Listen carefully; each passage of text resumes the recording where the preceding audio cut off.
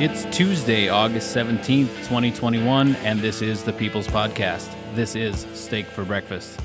Smokey, this is not Nam. This is bowling. There are rules. Today, Junior! America! Steak. For breakfast! So stand by.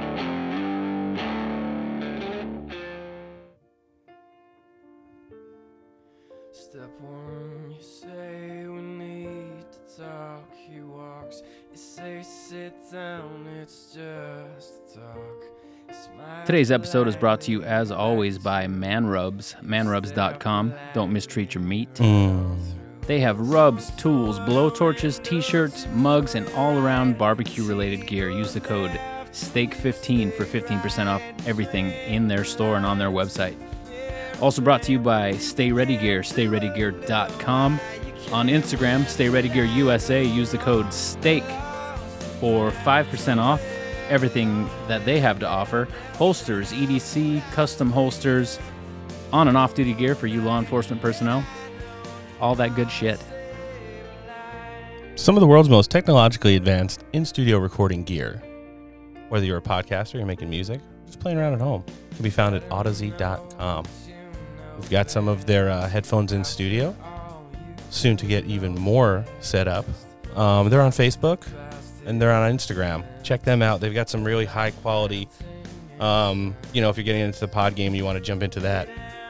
Something you may or may not want to jump into as well is saving lives. Right? Kind of funny how it fits in with the music I picked out for today.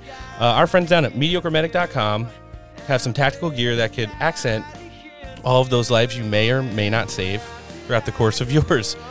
They got flip-flops, sandals, sweatshirts, a lot of patches you could throw on your med bag. I know we have a lot of first responders to listen to this show.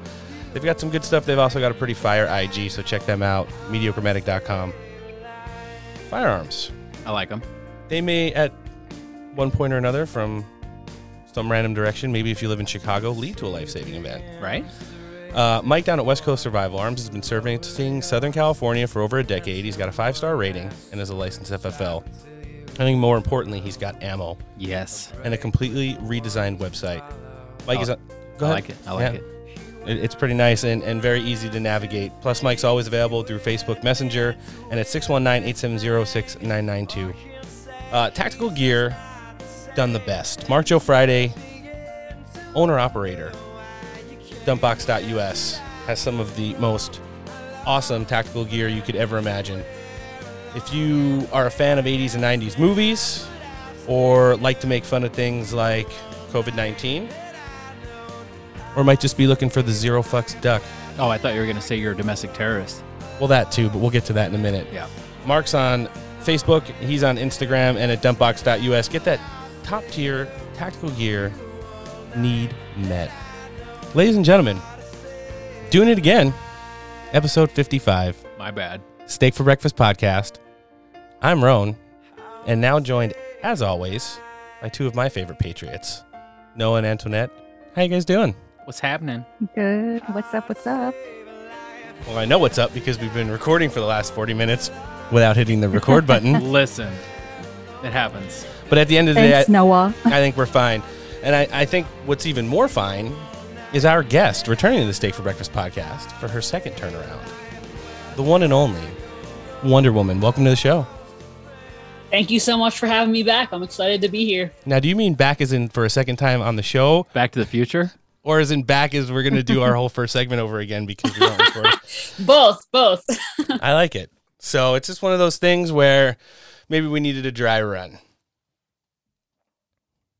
Oh, it was dry.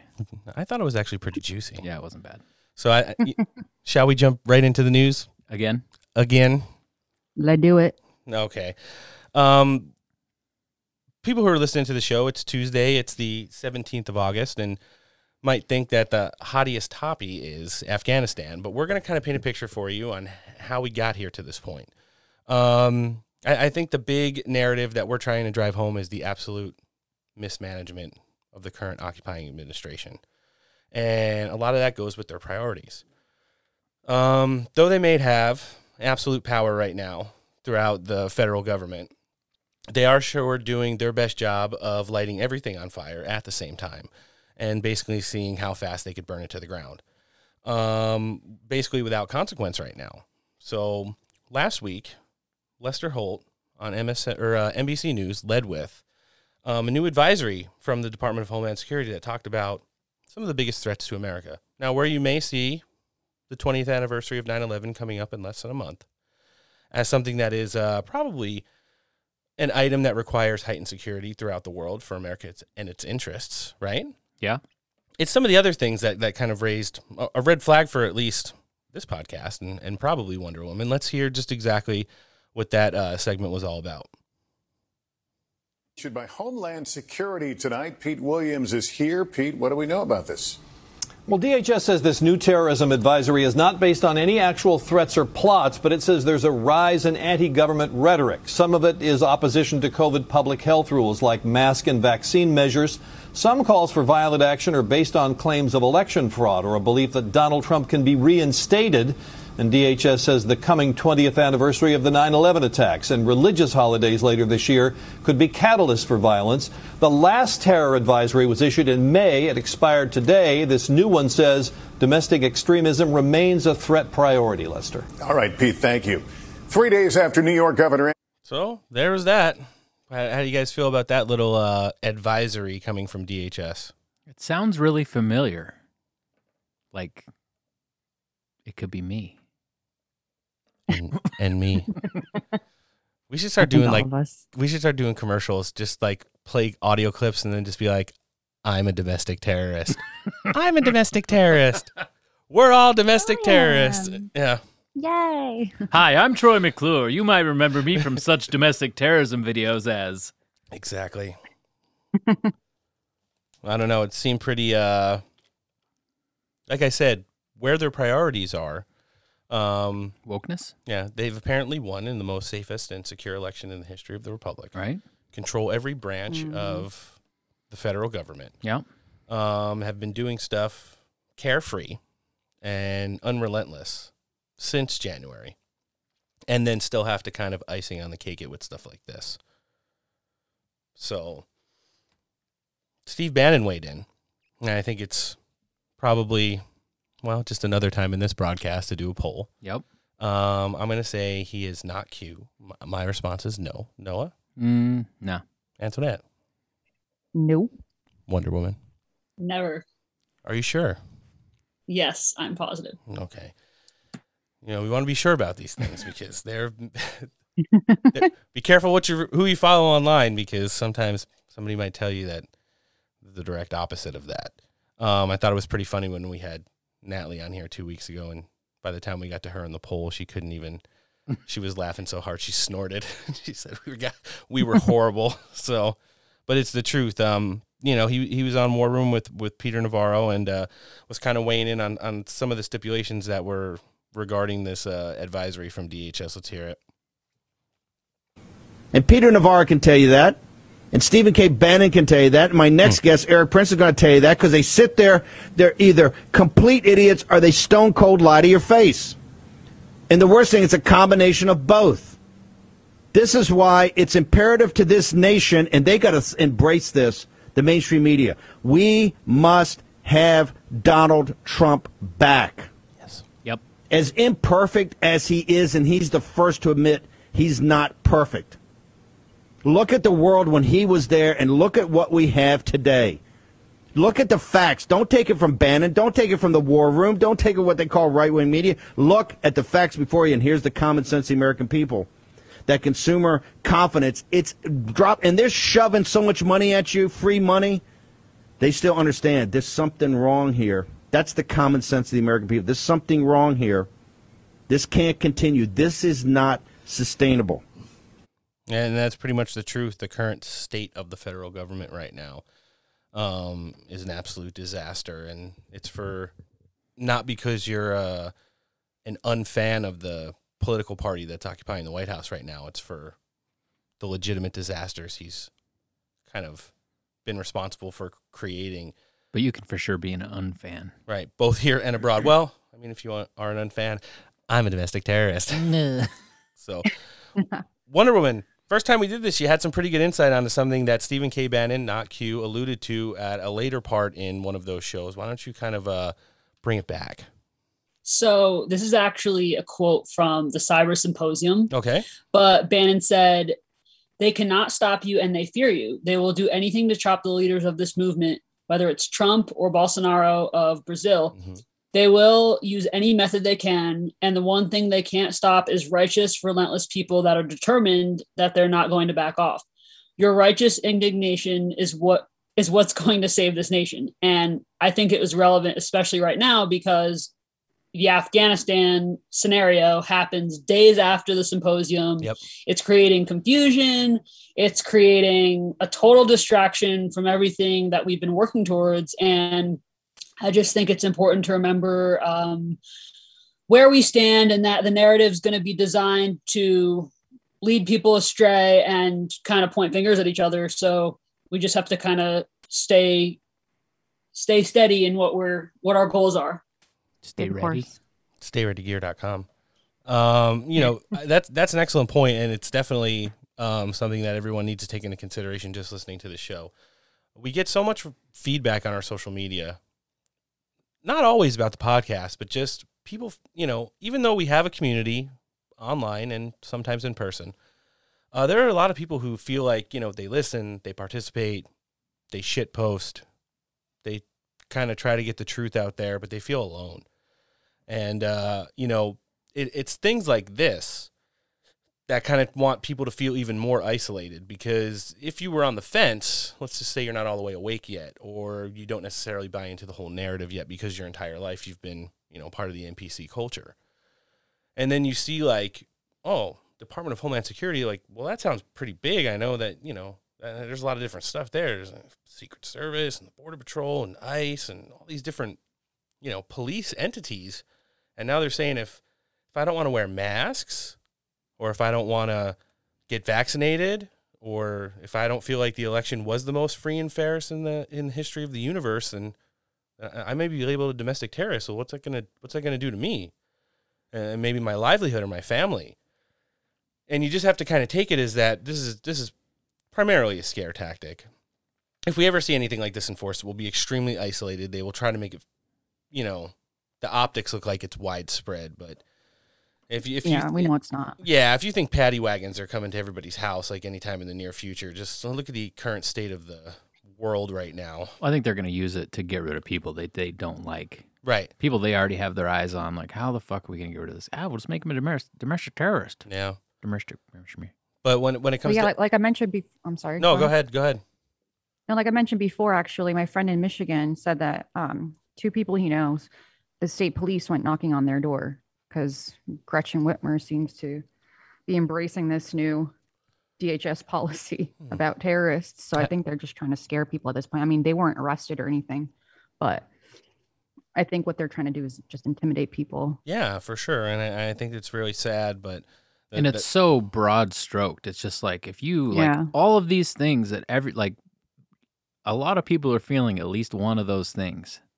So it's just like all encompassing, like, if you're not on our team, you're fucked. Well, it's like 150 plus million. It's not 80 million. There's a lot more than what we are told that voted for Trump. So if you're going to classify half the country as domestic terrorists, I mean, might be more than half now. Just think about all the buyer's remorse, the moderates. Well, yeah, no, 100%. And the independents who have just absolutely regretted maybe or maybe not making that decision. Who knows with the way, this election audit season is going.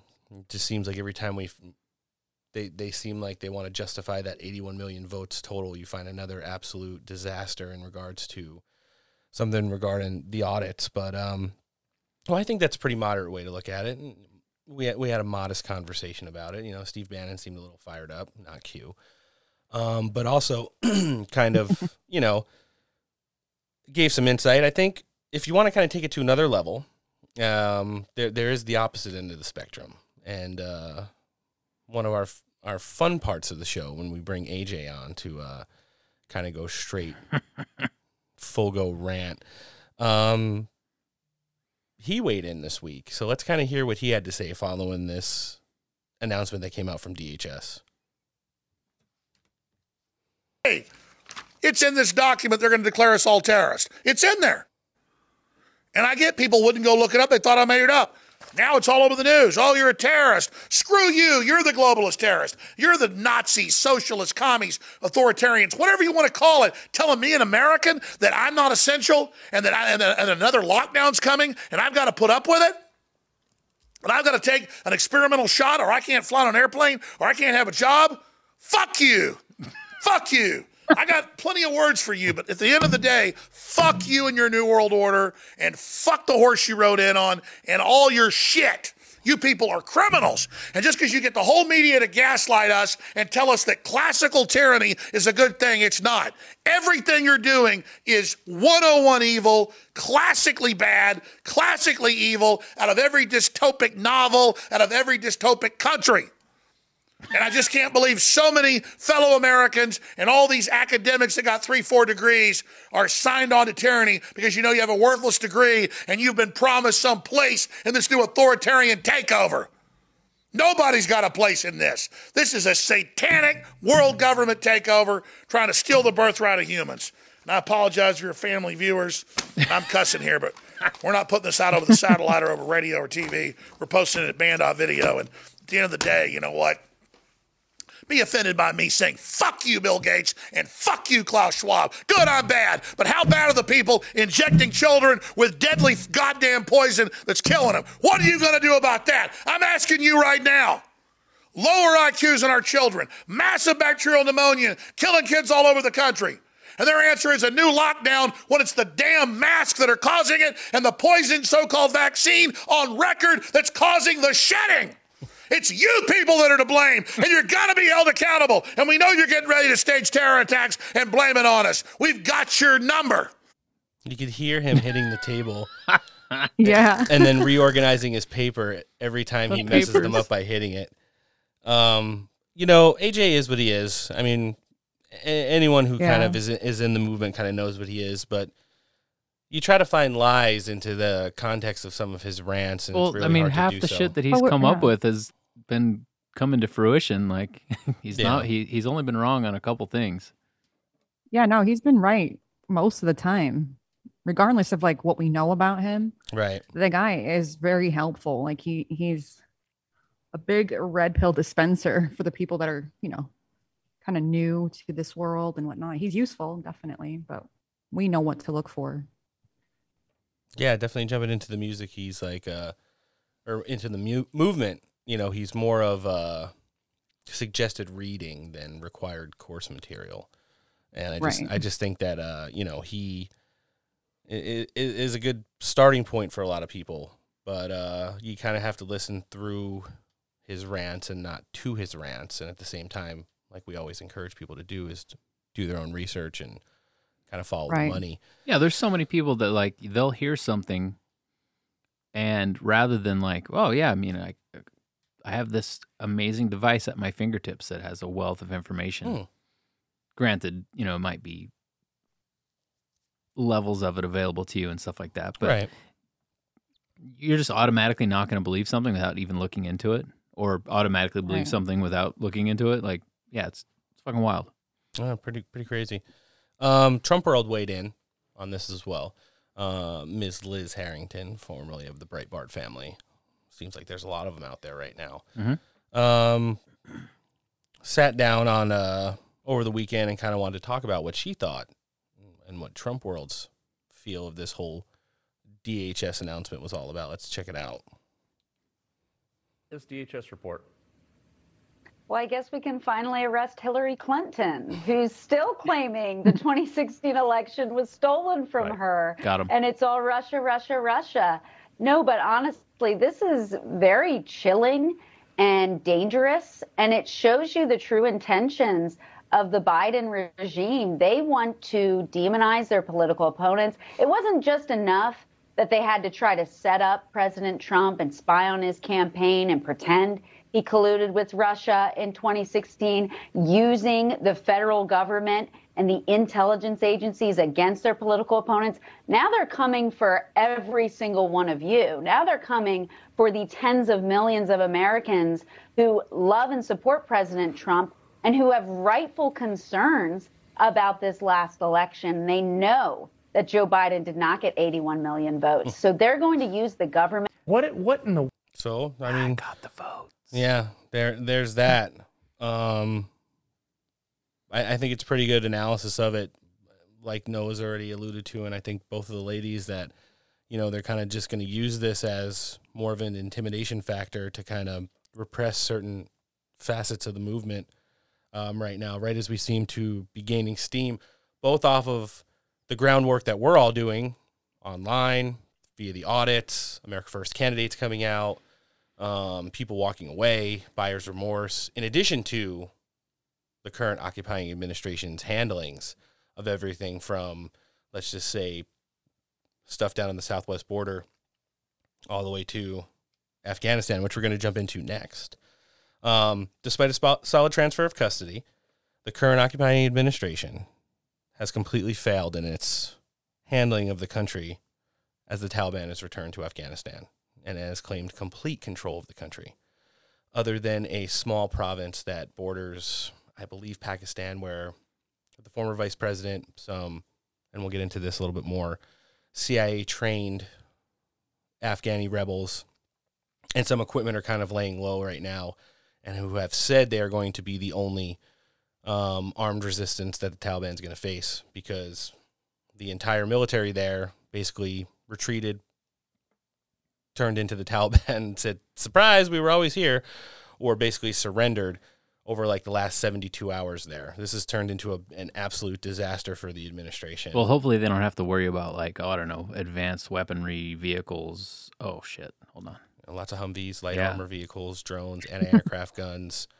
cache after cache after cache of real guns, not 1970s AKs. Hopefully they can't find the keys to the Humvees.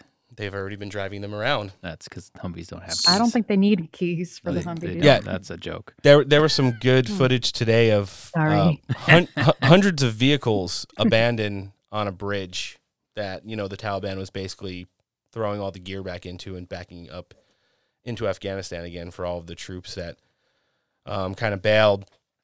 Some of the cost of this, before we get into it, $88 billion in military training over the last 20 years. A lot of it has come in the last 5. Nearly, if not over, $2 trillion in total for the nation-building event that's taken there since the start of the war. And I think most importantly, 2,312 U.S. servicemen killed in action, in addition to over 40,000 who have been permanently, they've been wounded and they are kind of scarred for life. Yeah, those guys are getting hit by, improvised explosive devices, just strewn about the country, It's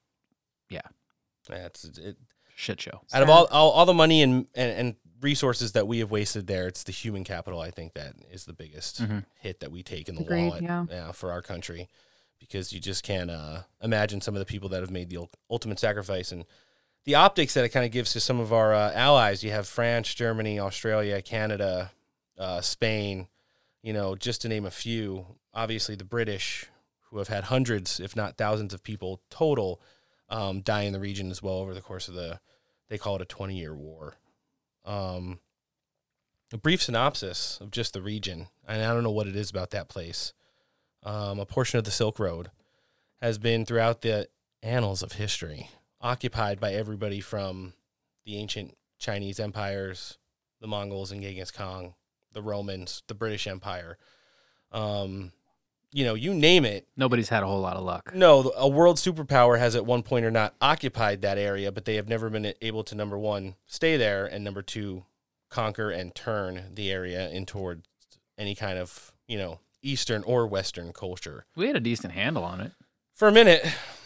And, you made some points before, Noah, how there were some things like children, especially female children, who were able to go to school, women who were allowed to participate in some contexts in society. Yeah, that's all off the table now. That's all back. And getting back to the point that I made, that would have taken a forever occupation for it to legitimately hold a footing there. It gets a little complicated, though, because I don't know if you guys have seen Wag the Dog. Yeah. But it's a movie all about how news is created, and we've seen the way the news has been orchestrated the last year. And I actually do believe with the coming anniversary of 9/11 that it was opportunistic almost for certain people to possibly plan this out. And I think that we were almost conditioned already to be able to recognize how the news is cast or how it's created, so that when we're watching all this, we can think with more discernment. And I just got information that in 2018, the current leader of the Taliban, his name's Mullah Baradar. Yep. He was captured in 2010 in Pakistan by a team of ISI and CIA officers. And then he was freed in 2018 at the request of Trump. And in February 2020, he reached a quote unquote peace deal with Trump on behalf of the Taliban. Now, there's a picture of Mike Pompeo with this current leader from less than a year ago. So, considering everything that's gone on with our country in the last year, I'm not speaking in absolutes, but I'm suggesting that there could be a possibility that there's things that are going on that we're not seeing or that we're being led to believe. Even the planes that were on the runway yesterday in Kabul, I mean, there are people laughing, running. It almost felt like a movie set. Yeah, it certainly did. Yeah. And that's a really good point you brought because, you guys do remember that there was a summit planned that Donald Trump wanted to initiate at Camp David, which was going to host that said individual in addition to 4 other senior commanders of the Taliban at the time, where, they had talked through communication cables of stipulations that were going to be let out. And it was basically going to be like, listen, we understand we can't stay forever. We would like to leave. Obviously, you guys are going to be in control in some context. And then it was, the way it was set up was like, fuck around and find out. Yeah. If you want to come back and participate in government and be recognized as an entity, like, that's fine. But they're not going to deal with this current administration. If they're, hasn't there already been things that have been said that they're not going to deal with this? I believe one of the sleepy I saw, idiot. What was it that Joe Biden is not the president of the United States? He's a retarded widowed dog.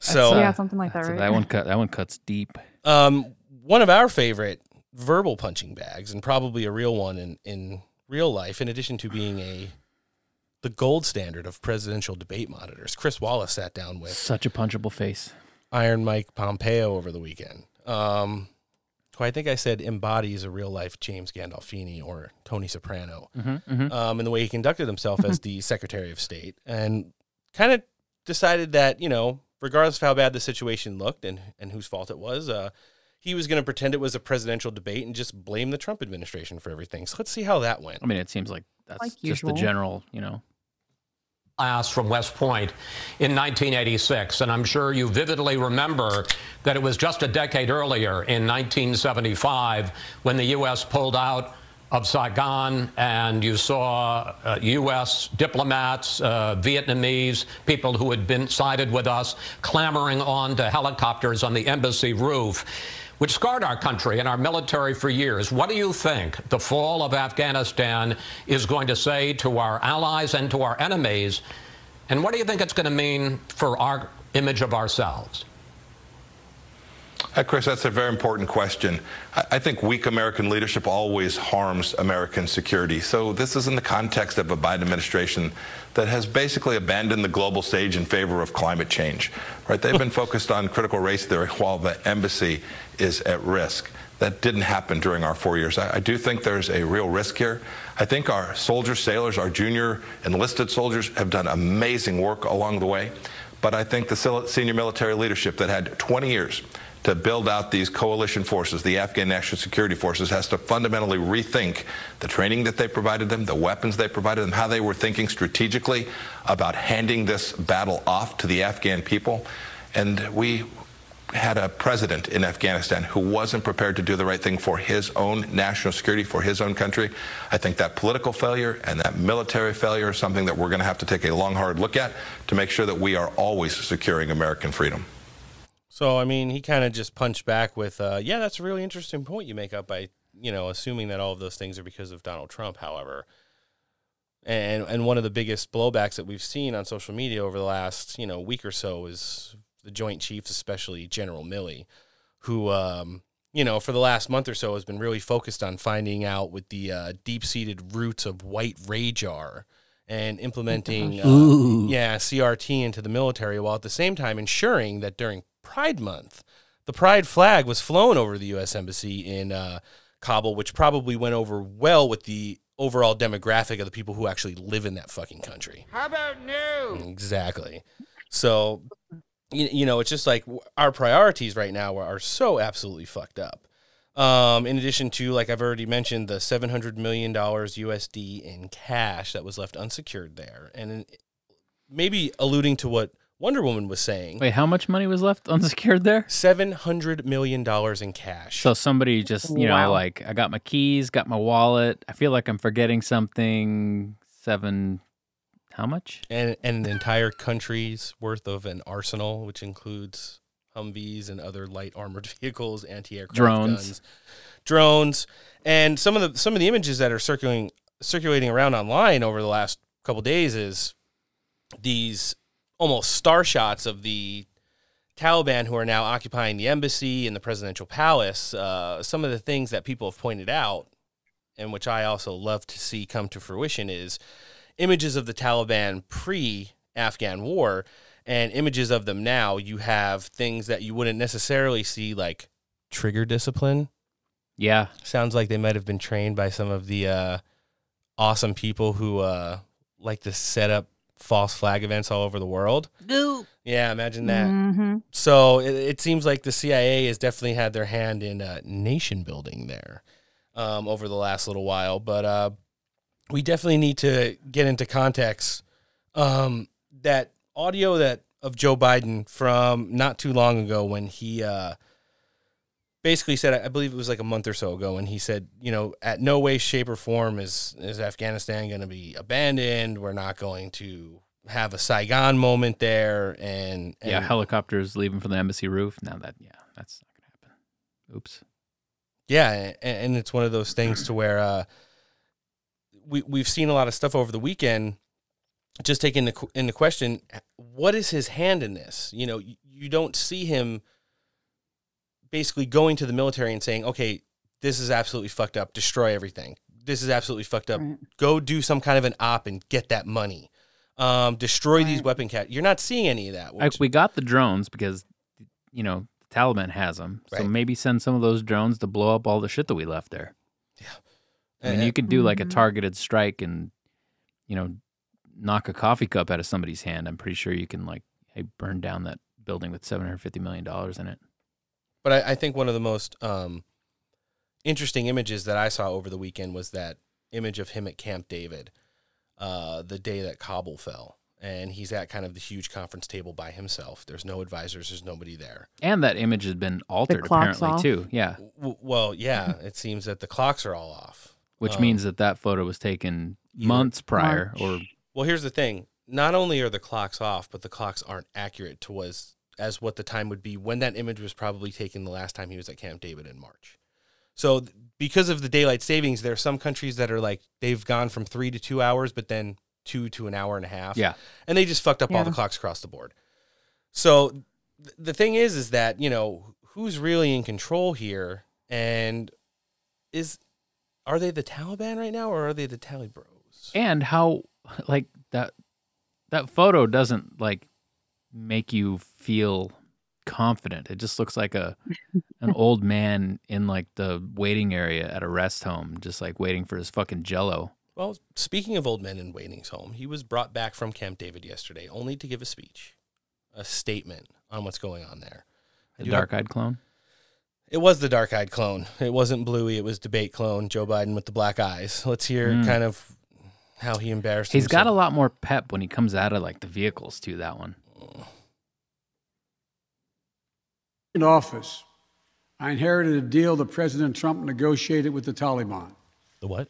Under his agreement, U.S. forces will be out of Afghanistan by May 1, 2021, just a little over 3 months after I took office. U.S. forces had already drawn down during the Trump administration from roughly 15,500 American forces to 2,500 troops in country. And the Taliban was at its strongest militarily since 2001. The choice I had to make as your president was either to follow through on that agreement or chocolate chip ice or cream. be prepared to go back to fighting the Taliban in the middle of the spring fighting season. Chocolate chip. There would have been no ceasefire after May 1. There was no agreement protecting our forces after May 1. There was no status quo of stability without American casualties after May 1. There was only the cold reality of either following through on the agreement to withdraw our forces or escalating the conflict and sending thousands more American troops back into combat in Afghanistan, lurching into the third decade of conflict. I stand squarely behind my decision. After 20 years, I've learned the hard way that there was never a good time to withdraw U.S. forces. That's why we're still there. We were clear-eyed about the risks. We planned for every contingency, but I always promised the American people that I would be straight with you. The truth is, this did unfold more quickly than we had anticipated. You think? So what's happened? Afghanistan political leaders gave up and fled the country. The Afghan military collapsed, sometime without trying to fight. Didn't he say they were really If anything, good? The developments of the past week reinforced that ending U.S. military involvement in Afghanistan now was the right decision. American troops cannot and should not be fighting in a war and dying in a war that Afghan forces are not willing to fight for themselves. So if that's what they knew, then why wouldn't they kind of try to phase it out a little bit more coordinated if there wasn't something else going on behind the scenes with the Talibros? Agreed. Talibros. I just think that, it's pretty strange the way this is all playing out. Wasn't he saying the Afghan military was like totally equipped and squared away and good to go and they'd be fine? Yeah. Not too long ago. What, July 8th, was it? Yeah. Yeah. I was going to play parts of the first one, but the second one was so annoying, I just figured I wouldn't double it up. I mean, we all kind of knew that he said there wasn't going to be a Saigon moment regarding Afghanistan, and that's just what we have. Yeah, it's one of those things where you just kind of have to take it for what it is and know that there's some other stuff going on. And I think we should say that there's no situation where we should be relishing the failures of our government, regardless of who's in charge. Mm-hmm. Like, we should be striving to do better, and we should be hoping that our whatever administration's in power is going to do what's best for everybody involved. So there's a lot of negativity going around where like people are just like relishing in the fact that Biden is a total ass clown, but we should be really concerned for all the people. Like, it's a humanitarian crisis at this point. Like, all these people are getting killed. Anybody that assisted our military previously, attachés, interpreters, people that worked with our special operations community, like, they're getting killed in front of their houses. Yep. And if they're not getting killed in front of their houses, there's literally people going door to doors and being like, hey, just so you know, we know where you live and we're going to be back later when this shit's good to go. Well, it's not good to go. The shit that Jake Tapper wasn't taking from Tony Blinken over the weekend. He kind of got into him on Sunday on his show and didn't necessarily go over well. So let's kind of listen to some of that. To get them out if that's what they want. Why now? Why are you just doing that now? On this show, we've been talking for months about the need to evacuate these thousands of Afghan translators and others who helped U.S. service members during the war. President Biden just named an ambassador just a few days ago to run an interagency task force on this. Thousands of these folks are now trapped in their homes. They cannot even try to get to Kabul. It's not safe. I know 2 lieutenants veterans who are like setting up a GoFundMe to save their translators from Cop Keating. Why did President Biden wait so long to set up the interagency task force? In fact, that task force has been going for many, many weeks now. And weeks. Ambassador Jacobson, who is leading it, has actually been in place for many, many weeks. And we have been working this from day one. We had to put in place an entire system to deal with this. Unfortunately, none of that work was done when we came in. And we had to put that in place. As you know, the refugee admissions process and support system was decimated in recent years. We've been working to rebuild that, and it's taken time to get all of that in place. But we have a whole of government effort going on right now to do everything we possibly can to get people out of harm's way if that's what they want to do. People I know who are active in this, veterans, say that they only heard from the State Department within the last few days asking for their lists of people. The embassy has had lists of people for a long time. We are doubling down, making sure that we know the best of our ability everyone who may be at high risk, and trying to find ways to account for them. So, and you know that. Let me guess, they forgot to bring those fucking lists along with them too. Well, that video wound up panning over to Jake Tapper's face about halfway through, and he's just like looking at the camera like, I can't believe this. He's, you know, in his brain, he's probably like, okay, when Trump was here and he would send somebody over, whether it be, you know, Pompeo or whoever was going to go and talk about the, you know, administration at that point. I may have not liked what he had to say, but at least it was sounded like an intelligent human response coming onto the program. And then you get this asshole who says more and ums than I do, but then says nothing. You know, imagine ending a 20-year campaign in the way it's kind of unfolded over the last 72 hours and then saying that, yeah, we've been planning this for weeks.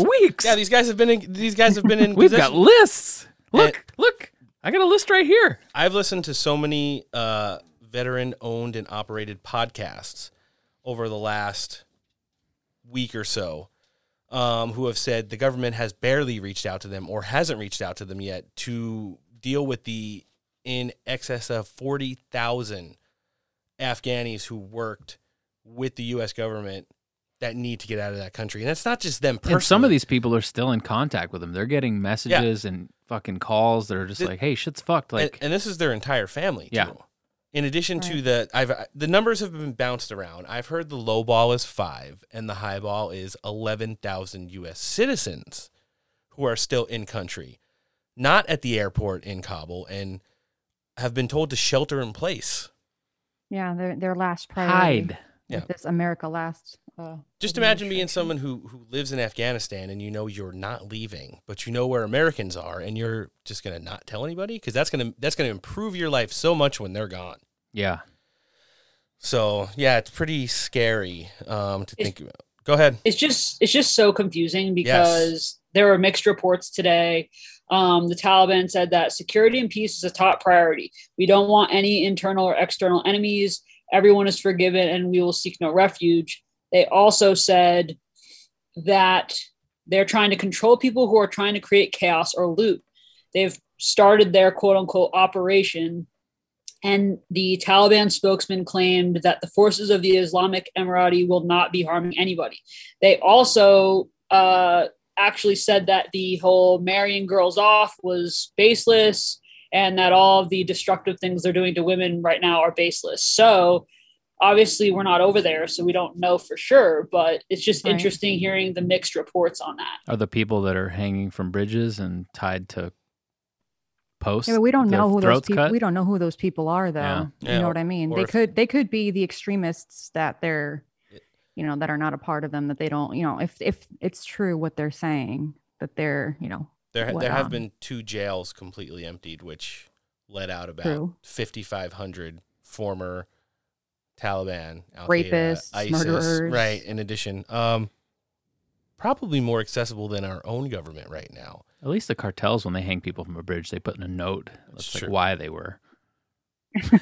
And alluding to what Wonder Woman just said, the new spokesman for the Tally Rose jumped on today via live feed and in English. So I was able to find one of them.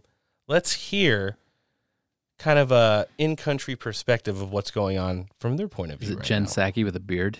No, it's not. President Biden said last night, if the Taliban attack our personnel or disrupt the operation, that there'll be a swift response from America. How long are you giving him to get his troops and his people out of the country? I think they should get their troops out of Afghanistan. They have already violated the time frame which was enshrined in the Doha Agreement. Then they announced that they will withdraw all their forces until September 11. So they should withdraw all their forces. But we are committed not to attack them, and we have not attacked them. But at some point you will want the airport back, I would assume. When are you saying that you will take over the airport? Is that September? No, about the security of the airport, because there is no other force. So, the other day, people killed because of lynching. So, in order to prevent such incidents, it is necessary that we take the security charge of the airport. So that is for the security of the people and also for to organize this in a better manner. So it's going to be kind of interesting to see how this plays out. Now, remember, I know Noah didn't seem too pleased with that audio clip, but they probably are operating in 3G or less, to say the least. But it's interesting just to kind of get a perspective from them. They said, they understand that there's going to be evacuations. They're not harming people. They don't care about necessarily gaining control of the airport now. He alluded to eventually wanting to control it because it's the major hub in and out of the country, and obviously it's theirs now.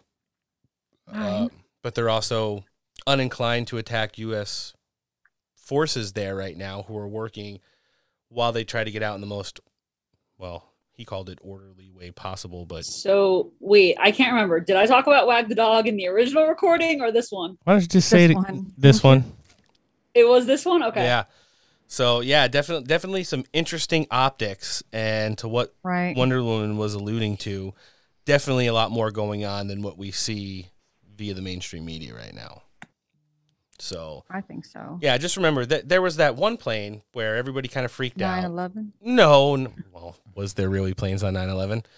No, I'm talking about the plane that was that had 9/11 on it. Yeah, I know, the 9/11 backwards. 1109. Right, but the one where people fell off of, and it seemed like this had turned into such an out of control disaster that's all they wanted to show on TV for days, the last 2 days, and it's like, okay, there's an actual country that the mainstream media is telling us is completely destabilizing, but when these people appear on television and stuff like that, and just based off of the stuff that we can see with our own eyes when the cameras are filming in location, it doesn't necessarily look that way. So what's going on?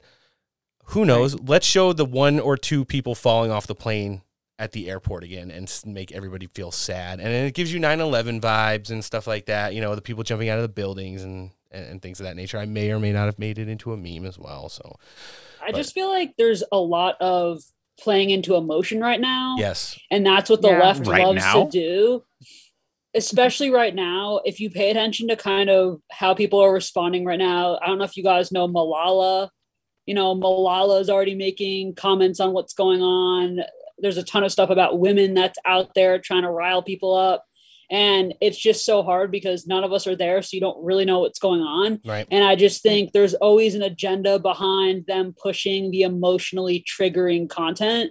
So I don't know whether they're playing up the anniversary coming up or what it is, but it just feels so orchestrated. And obviously nobody who's innocent should be dying.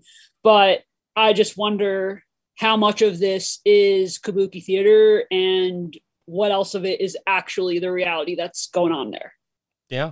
I think very little is being showed of the reality, to be fair. I mean, that's just my opinion.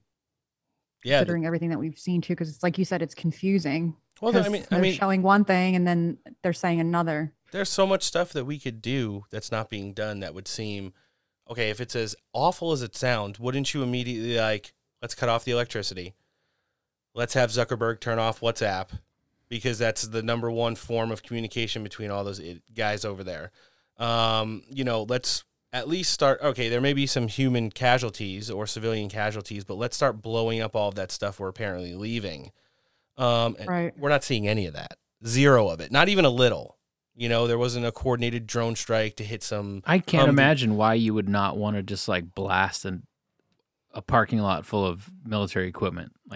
Unless there was something else going on. Yeah. And it just seems like our good friends over at China and Iran have already moved in addition to several other governments, including the UK, who said that they are going to officially recognize the Taliban as the seated government of Afghanistan moving forward. And until they give them a reason not to work with them, they're going to be open to working with them. Yeah, so that's kind of where we're at today.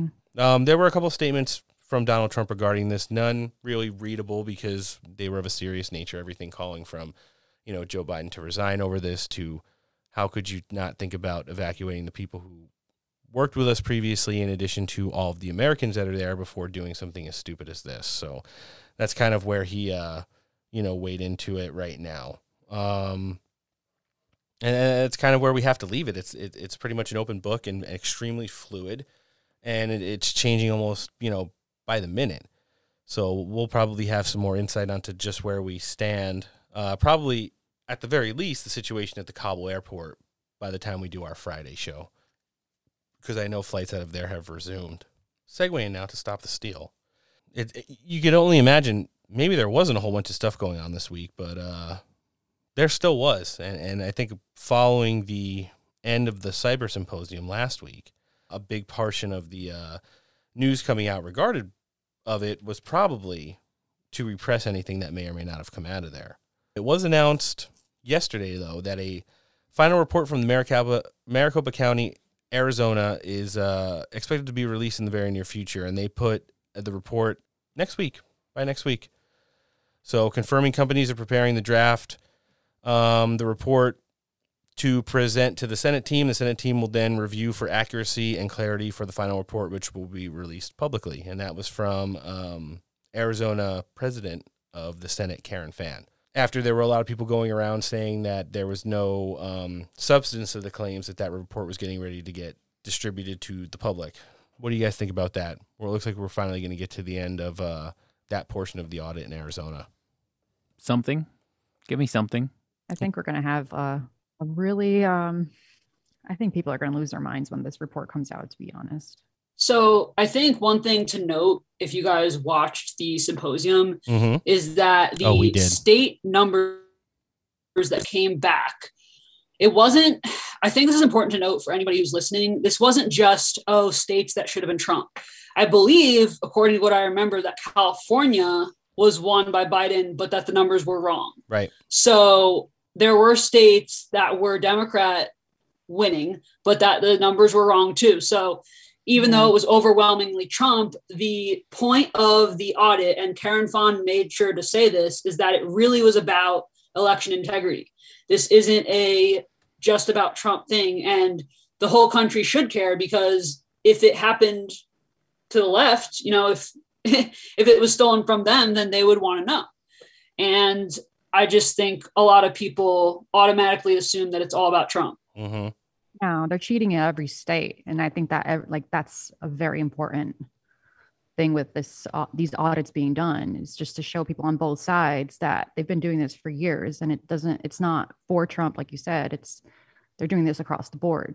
And the reason why they did it too, is so it didn't look so close and, to make it so obvious. But yeah, no. Yeah, I definitely think that's an interesting point. I definitely think that there's going to be some major developments coming following the release of this report. Moving on to Georgia, we see that the Fulton County elections chief, Ralph Jones, the man who was best known for operating the late-night ballot dump in Atlanta, has resigned. Dump. Yeah, dump is right. Mm-hmm. He was one of the county officials on site at the State Farm Arena on election night as the counting of ballots continued past midnight, even though they were said to be done counting no later than 10 p.m. So it's pretty interesting to see him boomeranging back into the news. But I think he was also added to the lawsuit with Ruby Freeman and Miss Moss and they're going to be into that. He's been added to that. So the day after he was added, he stepped down because he's going to have to answer for himself before a judge on what exactly was going on. On the early morning hours of November 4th. So what do you guys think about that? That's kind of starting to pick up a little bit of steam and is probably going to open up the door to that, ladies. No, you know what I think is funny? I think after they announced his resignation. Arrest, did they arrest him? No, they ordered him to. He resigned. They ordered him. Yeah, after he resigned, right? Okay, yeah. After he was so subpoenaed. They haven't arrested him yet. But I love the picture that they use of him in the press with a bunch of ballots in his hand. Yeah, and looking at who's ever taken a picture of him, he is too. Yeah. He's going to be appearing before a Fulton County judge on the 20th of September with Ruby Freeman. My birthday, woohoo! Oh, nice, and Wandrea Moss. Funny. I think in general, the resignations that have happened lately are interesting. Even with Cuomo, I personally, I don't believe that he resigned because of sexual assault. I think he resigned because of the nursing homes and probably even other things that we have no idea about. So for sure. They said, Patriot Insider said to track resignations. So that's what I've been paying attention to just in general. The chips are all falling.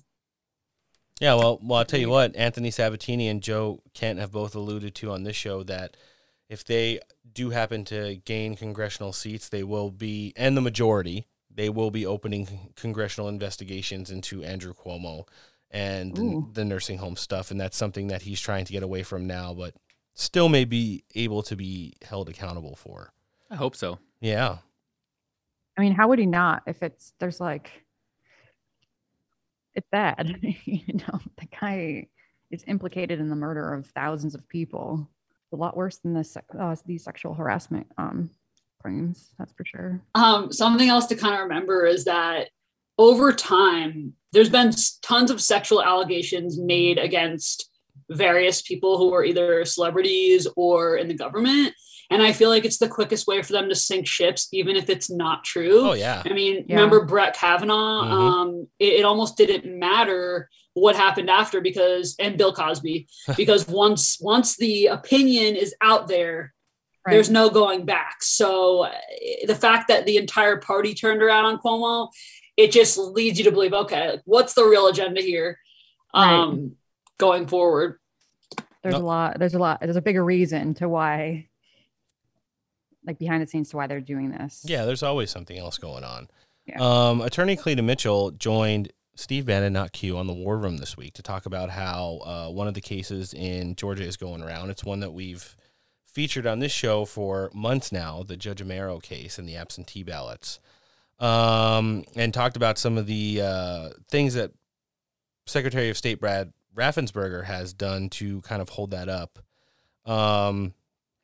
It's pretty interesting to hear, just how crappy this is, because he's supposedly Republican, but he's had to backtrack and do so many things to kind of save his own ass. I think at this point it's unsavable, but let's hear, kind of what she had to say regarding that.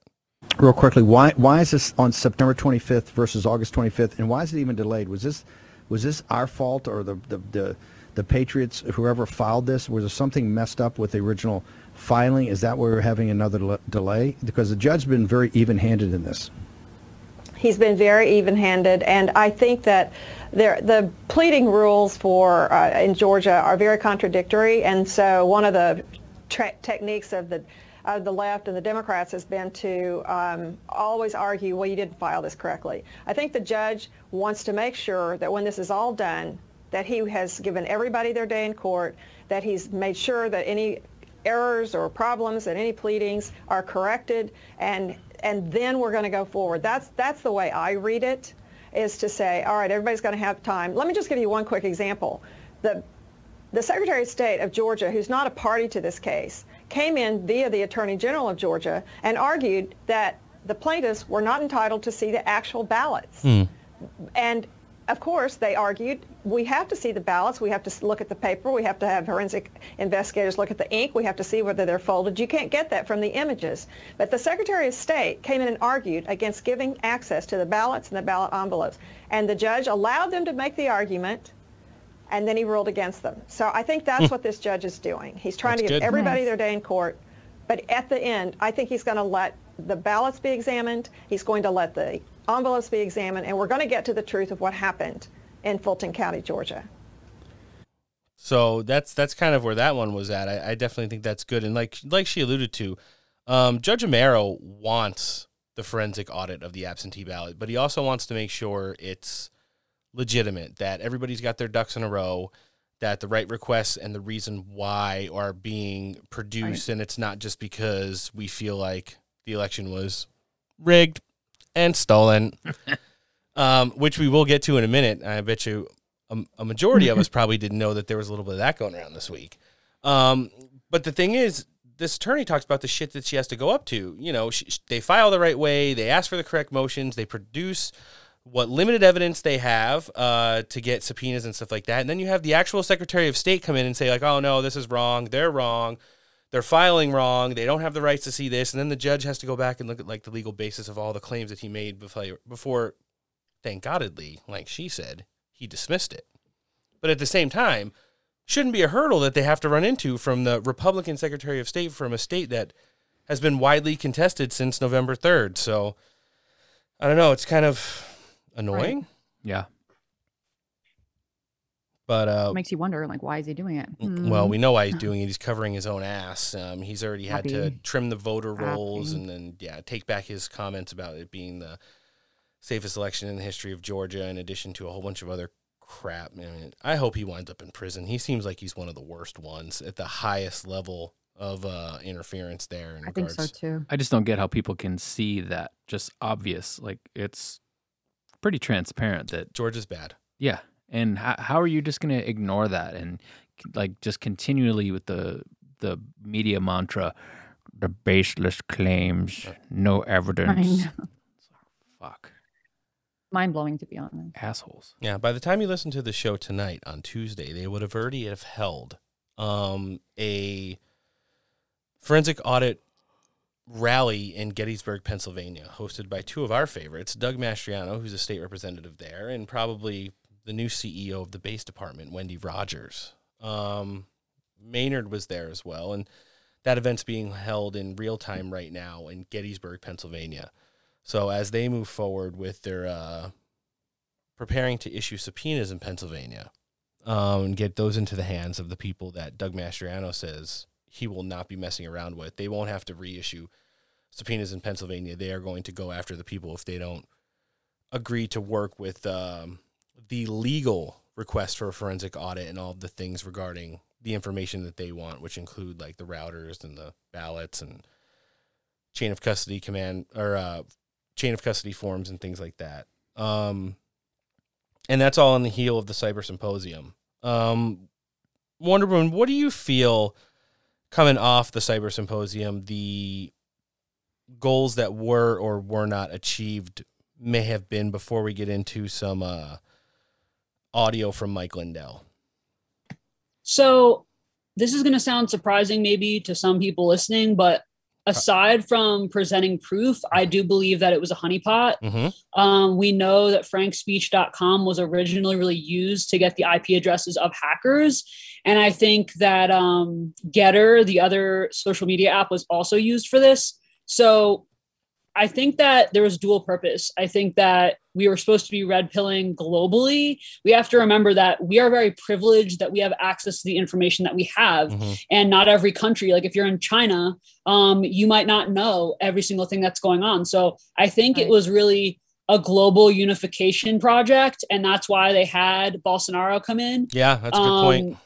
Because I didn't know anything about that. So I think that it was dual purpose, but I'm glad that they probably got the hackers' information.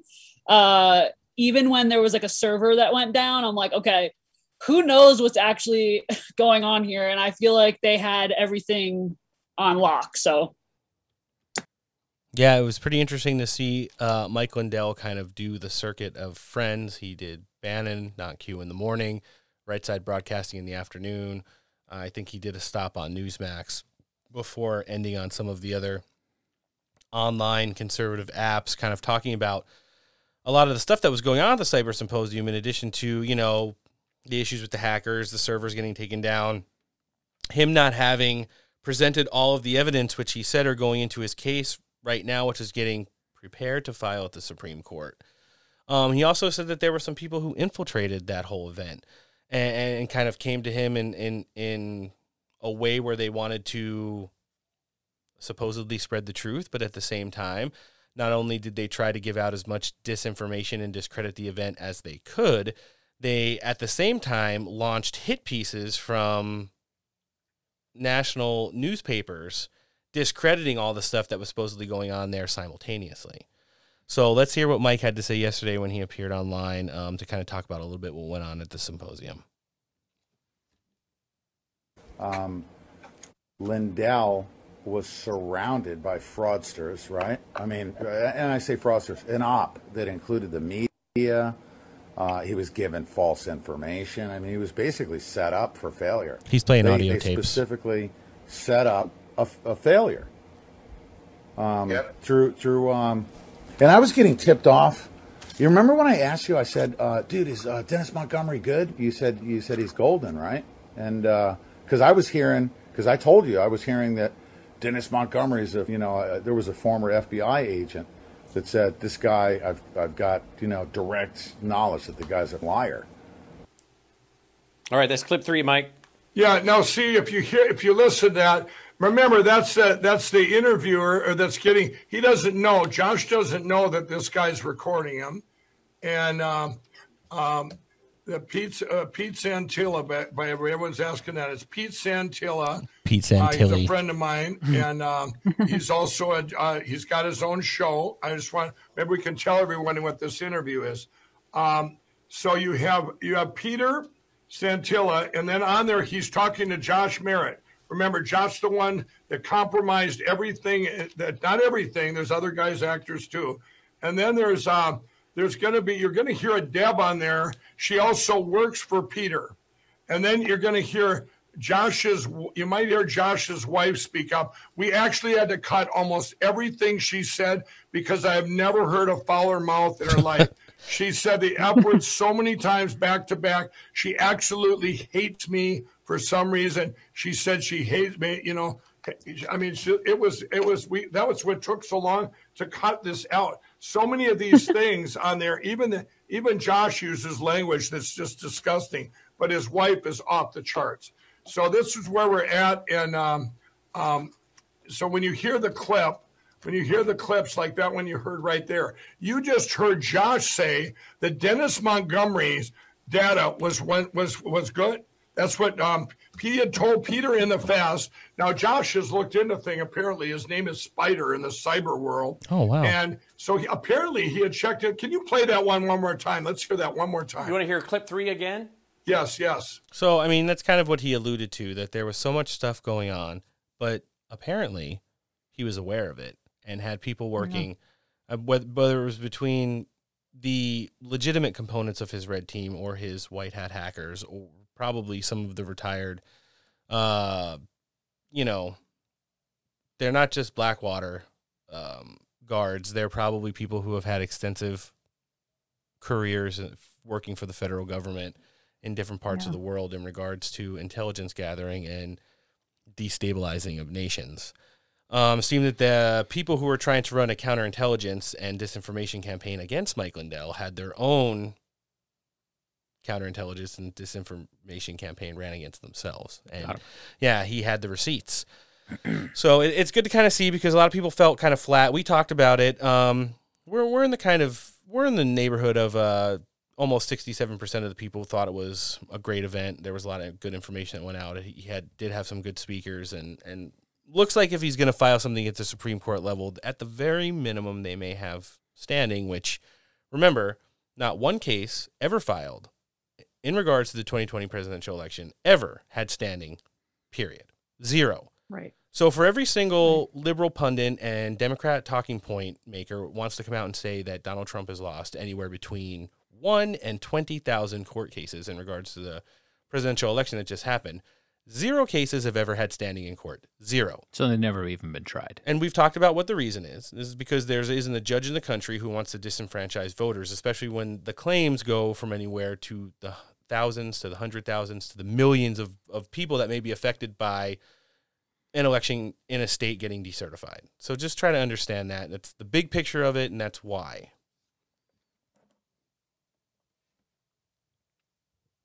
Wonder Woman, what do you think of that Mike Lindell audio? Well, I think that some of this, again, is for red pilling people who don't know anything. Yes. People who might be new to the show and are just kind of getting their feet wet with all this. Trying to think how else to word it. I mean, even the Colorado situation where Absolutely. She came in and talked about her office being raided. I mean, my first instinct was that, I don't want to say it was staged, but I almost feel like it was a setup, because if you're watching and you know nothing that we've been studying, and all of a sudden you're hearing about how some Colorado official's office is being raided over the election, I mean, that's kind of a big deal. Yeah. You know, that's something you're not going to forget. Yeah, it's a huge deal, and it adds a lot of context to you know, just exactly what's going on in regards to all this. There's so many different working pieces. There's so many states. There's so many different kinds of fraud. You got to remember, Wonder Woman alluded to a little bit ago the results in California. When we saw Mike Lindell in person last month, he kind of gave the other side of that Oreo cookie, with the actual numbers being the filling in the middle. And that's that what he provided at the Cyber Symposium that shows the difference of votes in California is one thing, but that doesn't include the organic fraud. That's the dead people, the multiple votes, the switched votes. You put those two numbers together and it looks like California might have gone Trump, which there's a lot of evidence here that it did. I believe it. Yeah, so do I. And that's just based on what I've seen. With your own eyes. Yeah. Like, it's not people telling you It's not me things. hoping. It's me like, okay, yeah, this seems like this is turning around. And the current polls in the California recall election, which we're going to get into in just a little bit, kind of even add even more fuel to that fire. It's that those poll numbers aren't looking so great for Gavin Newsom right now, and it's definitely one of those things that show that Donald Trump probably had a lot stronger footing than, you know, the mainstream media, who called the state 2 hours before the polls closed here, might have had on election night. General Flynn weighed in on kind of some of the stuff that went on both around the Cyber Symposium and just right now kind of catching our footing in regards to all this election stuff, and the actors who are working behind the scenes kind of make it difficult. I think it's always good to hear from the general. He kind of has some great insights, so let's hear what he had to say regarding that. When there is something that goes wrong for the wrong reasons by the wrong people, and you know, that what eventually happens, Jamie, is the truth comes out. Mm-hmm. And I would just say that everything that we are seeing in the media these days, and probably since, you know, probably the middle of December on, but certainly into January, and then now, all these different big ticket media debates that are going on TV these days, everything is a distraction to not stay focused on what happened the evening, actually the morning of the 4th of November, 2020, almost through the 7th of November for the 3 days following the election. You know, the mail-in ballots, as you talked about. Everything else is a distraction. And in some cases, I believe that what we're going to learn is that much of this stuff was a setup, or certainly get this out there because we need that kind of noise. We need that sort of deflection to keep away from allowing people to discuss what happened on the 3rd of November. And I can tell you what happened on the 3rd of November. The truth will come out, that you cannot hide it. More and more stuff, more and more information comes out every day. We're learning things that's empowering the argument, even though and I will give the left credit for us being sort of outmaneuvered. The American people were outmaneuvered, and the clock ran out, constitutional clock, but it doesn't mean that the constitutionality wasn't violated. It was violated. It was violated by a number of states and a number of things that are all still in play. I mean, most notably there is Michigan, Wisconsin, and Pennsylvania, where they're, states pass certain laws in regarding the election, and then people outside of the vote of the state legislation went on to, make amendments to those laws, which allowed for the free-for-all. That was the election vote collection last November. Wonder Woman, what do you think about hearing the general and what he kind of had to say? It's pretty funny. I listened to that clip, I think, a day or so ago, but I didn't remember. It's kind of weird how that narrative is kind of unfolded based off of all of our commentary throughout the course of this entire show. I mean, he's kind of basically saying, like, all this stuff is going on right now as a distraction. All of this stuff right now is going on to kind of take everybody's focus away from the audits, and then kind of said, there's a lot of disinformation even coming from some of the good actors, basically, because they're being infiltrated by people who are bad and trying to discredit them. So I think similarly to the comment you made when Trump first had several advisors that he had to get rid of. Yeah. There definitely is bad commentary coming from good actors, but ultimately it's kind of like what Wendy Rogers was saying, keep your eyes on the audit. Yep. I do think there's a difference though between everything's a distraction and you can look at two things at once. Sure. There are going to be different stories happening. I think it's just having a level of discernment as to what you should be placing your energy on.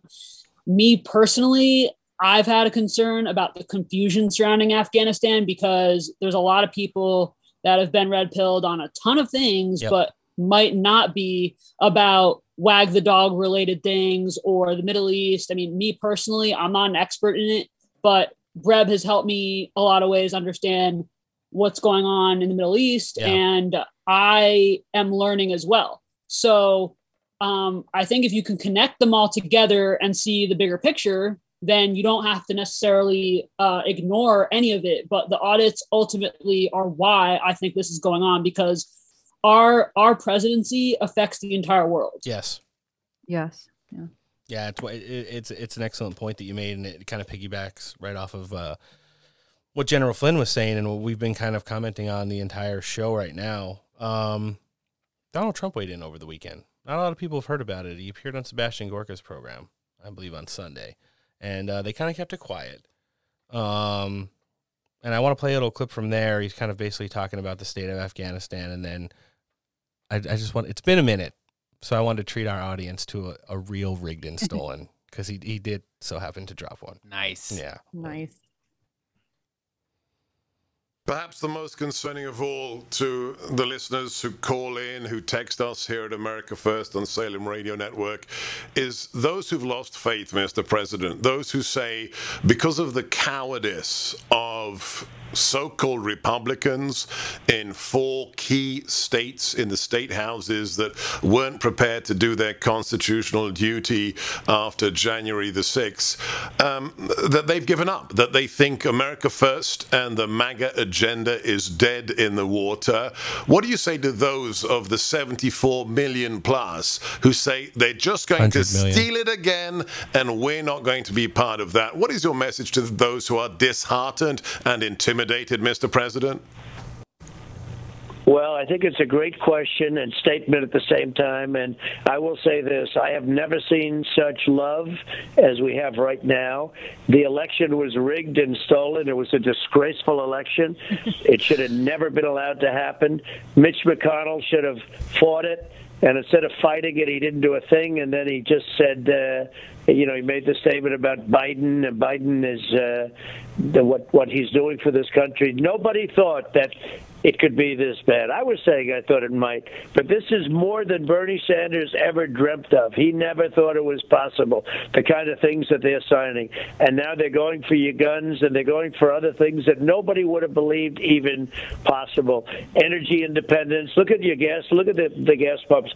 Look at what you're paying for gasoline now compared to 4 months ago. Look at what's happening, and it's going to get much more. It's going to go up manyfold. I mean, it's going to levels that people are going to be shocked at.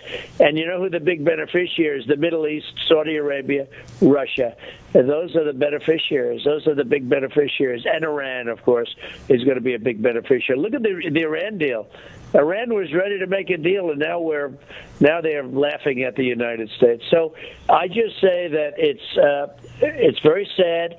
I don't think MAGA has ever been stronger than it is now. It's stronger than ever before. I think we're going to do really well in a year and a half. The elections, all of a sudden, it's going to happen, and it's going to happen maybe bigger than ever before. But make America great again, America first. It's all a very similar thing. You know, they want to end. China came in and they said, we don't want the America first policy. So the Biden administration said, oh, we won't have it then. Can you imagine? We won't make America first. Because essentially that's what they're saying, and that's what they're doing. They're not making America first. This is about America first. It's about make America great again. And I think it's never been stronger. And the election was a disgrace. It was the election of a third world country. You saw it. And I called it with the ballots. I said, with all these ballots, they're sending out millions and millions of ballots. They used COVID in order to rig the election. And people know it. You read that Time. I mean, he would go on for several more minutes. I was actually looking to cut that audio up last night, and I couldn't believe how long he talked for in a row without. I mean, I know he does the rallies, but you could see there were several times where like Gorka's sitting there and he wants to like open his mouth and he like kind of leads into the microphone, and then he would just keep like, and look what they did with this, and look what they did with that, and then look at this, and this was a disaster, and this was like, it's like an 8.5 minute clip. I like it. Well, guess what? There's another audit update. 13 Wisconsin GOP county executive committees and Frederick Douglass Society now sign on to support full forensic audit. Wow, nice. That's pretty amazing right there. I saw that that you said that's in Wisconsin. Yeah. Yes. Yeah. Through Gateway Pundit reported. I saw this morning that the number was 9 out of 72 counties, but they said expect the number to jump up very soon because there's a lot more people who are on board but just weren't ready to start actually filing with them. So I think that's pretty awesome.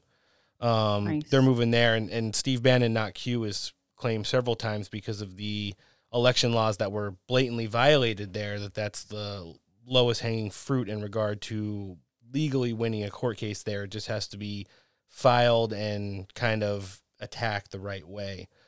So that's kind of where we ended, our Stop the Steal segment this week with some breaking news from Wonder Woman. And we got one more segment that we started to clear up last week.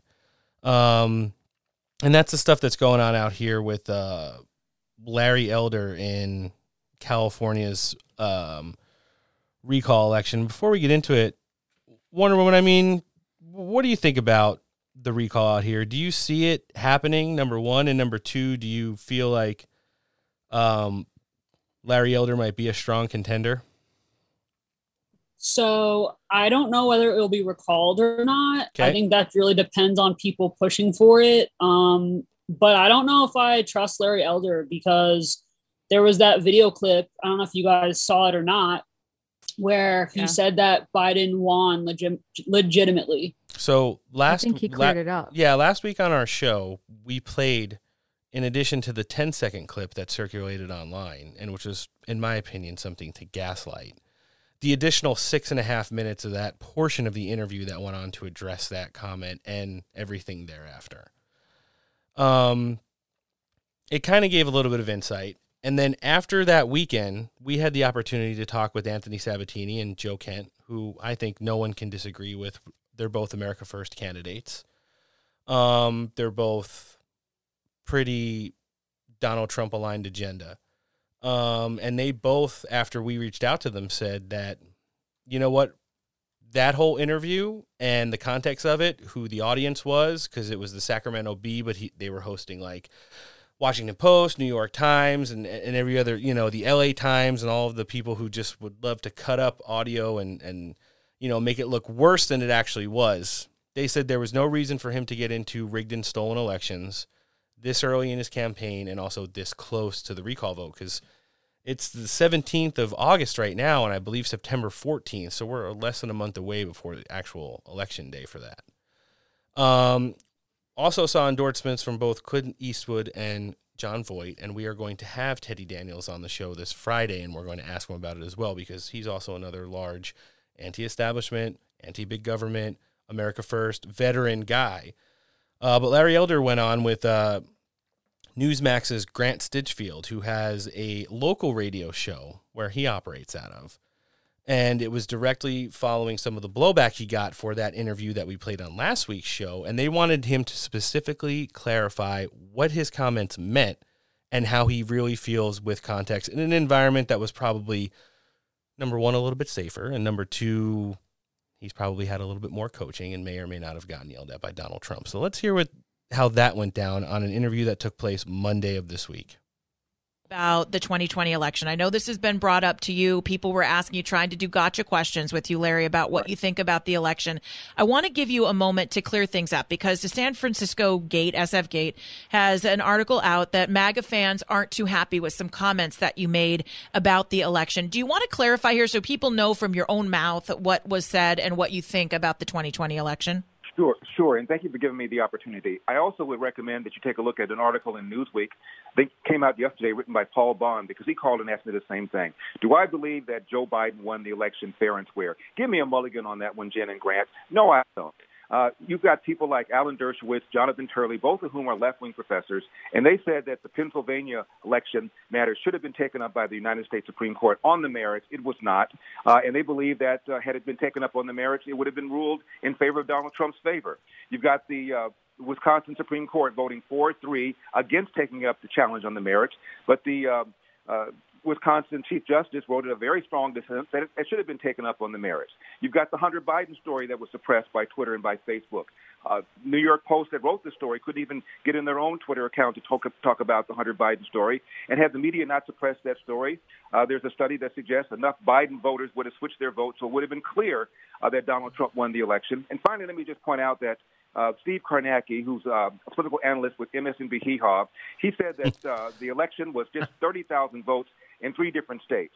And that would have clearly been a Donald Trump victory had that switch.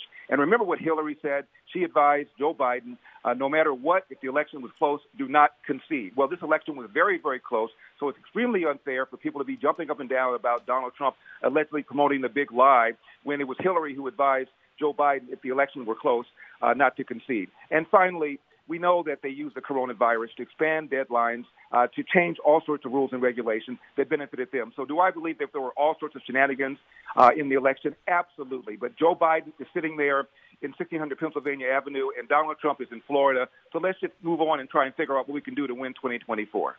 Hey, Larry. All right, what do you guys think?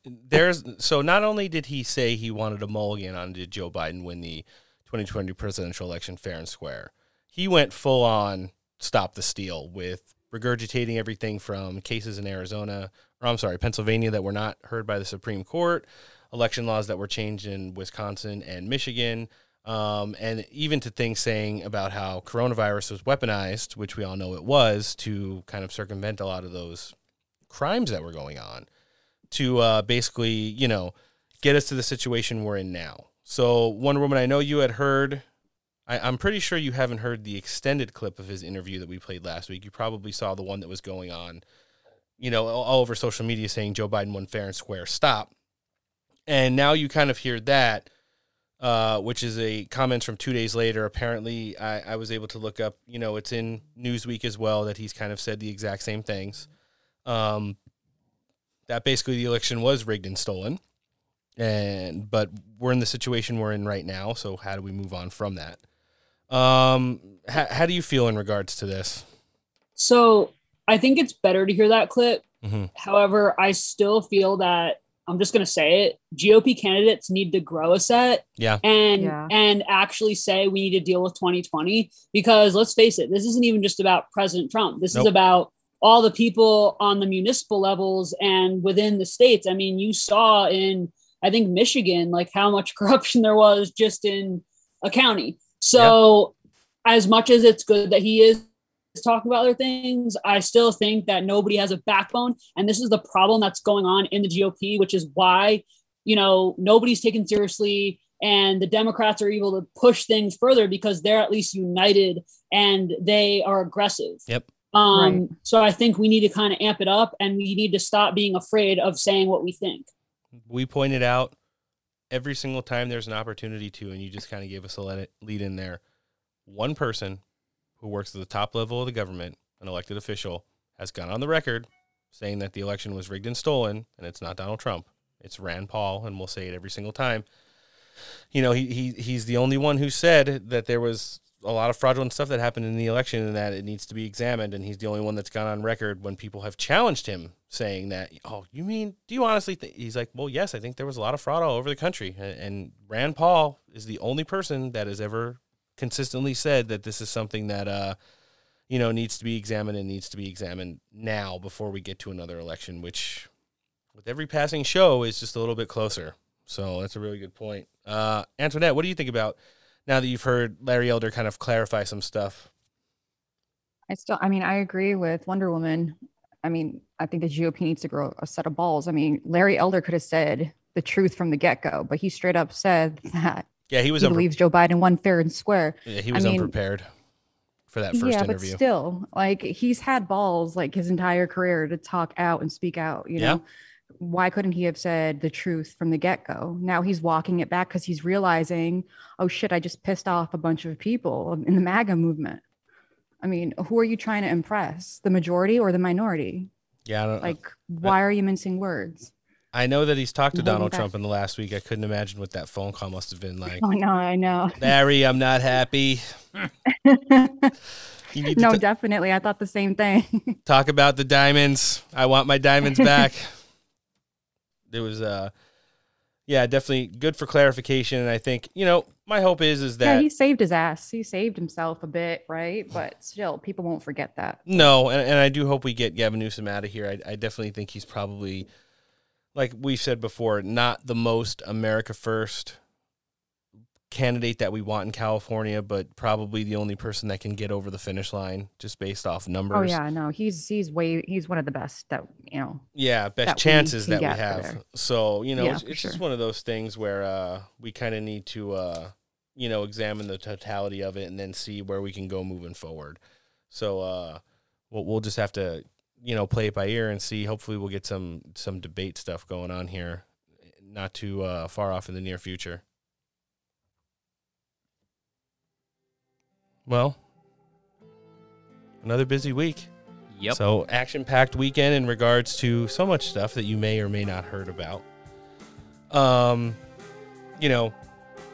the stuff in Afghanistan that's going on right now is big. It's huge. It's a component of all this. But just remember, before you get to the end of any great movie, there's always an amazing montage. And what that is that's a whole bunch of different things going on at the same time in either different parts of the world or different parts of the universe or wherever, that all kind of collaborate into what the climax is for the ending. So let's just assume that this is just another component of all that. I would like to thank, on behalf of the podcast crew, our guest, Miss Wonder Woman, for coming down and spending some time with us today again. Both twice for this show and then in a previous appearance. Miss Wonder Woman, why don't you tell our listening audience everywhere that they could find you, either on social media or some other stuff you got going on, so that they can best find you, follow you, and support you. So you can follow me on Instagram at The Real Wonder Woman, and instead of O's, it is Q's. And then I am Dawnstar1776 on Twitter. My Telegram is The Real Diana Prince, one word. And I recently made the brave decision to come out because I am competing for Miss Utah USA 2021. Awesome. So if you'd like to vote for the popular vote, you can go to the link in my bio, and that will be happening in a few days. Yeah, definitely get out there and support her. She's been doing it for so long on her own time and is probably one of the biggest influencers in our community in regards to getting the news out there first.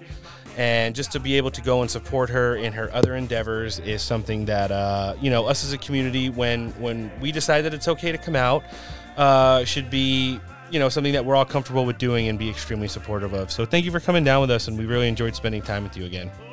So thank you so much. Yeah.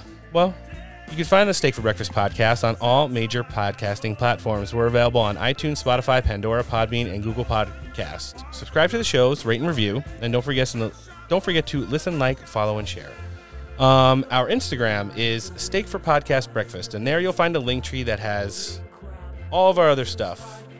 Our Telegram, Antoinette's Telegram, our Twitter, Antoinette's IG, our website where you could stream the show without having to download it. We don't necessarily like that, but sometimes it's just easier, especially for people in the Midwest who've been having problems with iTunes lately. So don't forget to go to our Instagram and then check out our link tree. There may or may not have been some places of ours that you haven't been yet. I get hundreds of messages a week in our Instagram where people are like, wow, I just used to think it was like memes and shit posts, but you guys actually have a podcast. And I'm like, well, it's kind of weird that our name has podcast in it and you didn't think that we would have one. But squared away. Yeah, that's kind of just the way it is. Show creds for this week. Obviously, Miss Wonder Woman, a lot of the stuff that you posted went into the formation of this show, in addition to the Daily Breb, Cagbro88, Garbaggio of the Garbaggio Instagram account Families, Canadians 10, Reverse Mockingbird, Christina Bob of One America News, and Tom Pappert, Editor-in-Chief of the National File. Don't forget to check out our sponsors. And remember, everyone who supports this show in regard to sponsorship gives us nothing monetarily. However, we want you to go and support them so they can help make American-owned and operated businesses great again. Odyssey for in-studio recording gear. They're at odyssey.com. They're also at Facebook and Instagram. Stay Ready Gear and Stay Ready Gear USA. Stay Ready Gear holsters. I just ordered a custom Steak for Breakfast podcast holster. And we'll show it up in the social media as soon as we get it. I'm pretty sure it's going to be amazing. We got coasters, too. Oh, nice. They do a lot of good work there. And a dump tray. They're at StayReadyGear.com. They're also on Instagram as well. Man Rubs, don't mistreat your meat. Extremely critical, especially at this end of the summer portion. They've got rubs, smoking gear. They've got torches and all that stuff that helps makes barbecuing great again. Yeah, they're at ManRubs, manrubs.com, and they're on Instagram as well. Mike down at West Coast Survival Arms. If you're not in the need for a new firearm, you may want some cleaning kits. He's got cases for everything from handguns to rifles, in addition to ammo. He's on Facebook Messenger and at 619-870-6992. And Mediocre Medic, mediocremedic.com, and Dumpbox, dumpbox.us, two of our best tactical gear sponsors. You want to go out and support them and, really help make their small businesses great again. We've got a lot of stuff coming up, shows in the near future that are just going to be really good for all the listenership in our community. We're going to have James from We the People Radio as a co-host on Friday, but in addition to that, we're going to have interviews with Pennsylvania Republican congressional candidate Teddy Daniels. If you don't know who Teddy Daniels is, Google him and you'll love his hype video. We're going to throw it up on our Instagram as we move through the week. And then Jorge Ventura. He's been at the Chop in Seattle. He's been at the January 6th insurrection. He's also been working along the southwest border as an investigative reporter for the Daily Caller. He'll be joining us as well. We'll be dual casting on the 24th with Mr. Cordy Williams and his show, in addition to having American Honey herself, Ricky Lynn, on as a co-host. Hey. Jordan Sarmo's finally better enough to come back following his bout with COVID, and he'll be telling us all about that and breaking down the news on the 27th of August. Nor bin Laden's coming back on the 31st. Halo Michelle, the Fit Patriot, on September 7th. Mr. Jeremy Bravo on September 10th. And then Hannah Kirkpatrick will be joining us, formerly of Sky News and now of New Earth Media, to break down everything with some commentary on the 17th of September, so a month from today. Friends of the Week, Axios 6.0, Kalila 3.1, Wits Up 717, The Real Brenda Memes, Carm Vibes 2, and Baby Cakes 2.0. Ladies and gentlemen, we're just about ready to get out of here, but before we do, we encourage you to do several things in between this show today and our show on Friday. Do your own research, hold the line, ride it, buy the dip, get the fuck in here, snatch the wigs, let's see what happens, and most importantly, where we go one, we go all. This has been episode 55 of the Steak for Breakfast podcast. I'm Roan, and speaking on behalf of Noah and Antoinette and our guest, Wonder Woman, thanks for listening. We'll be back on Friday, but until then, take care.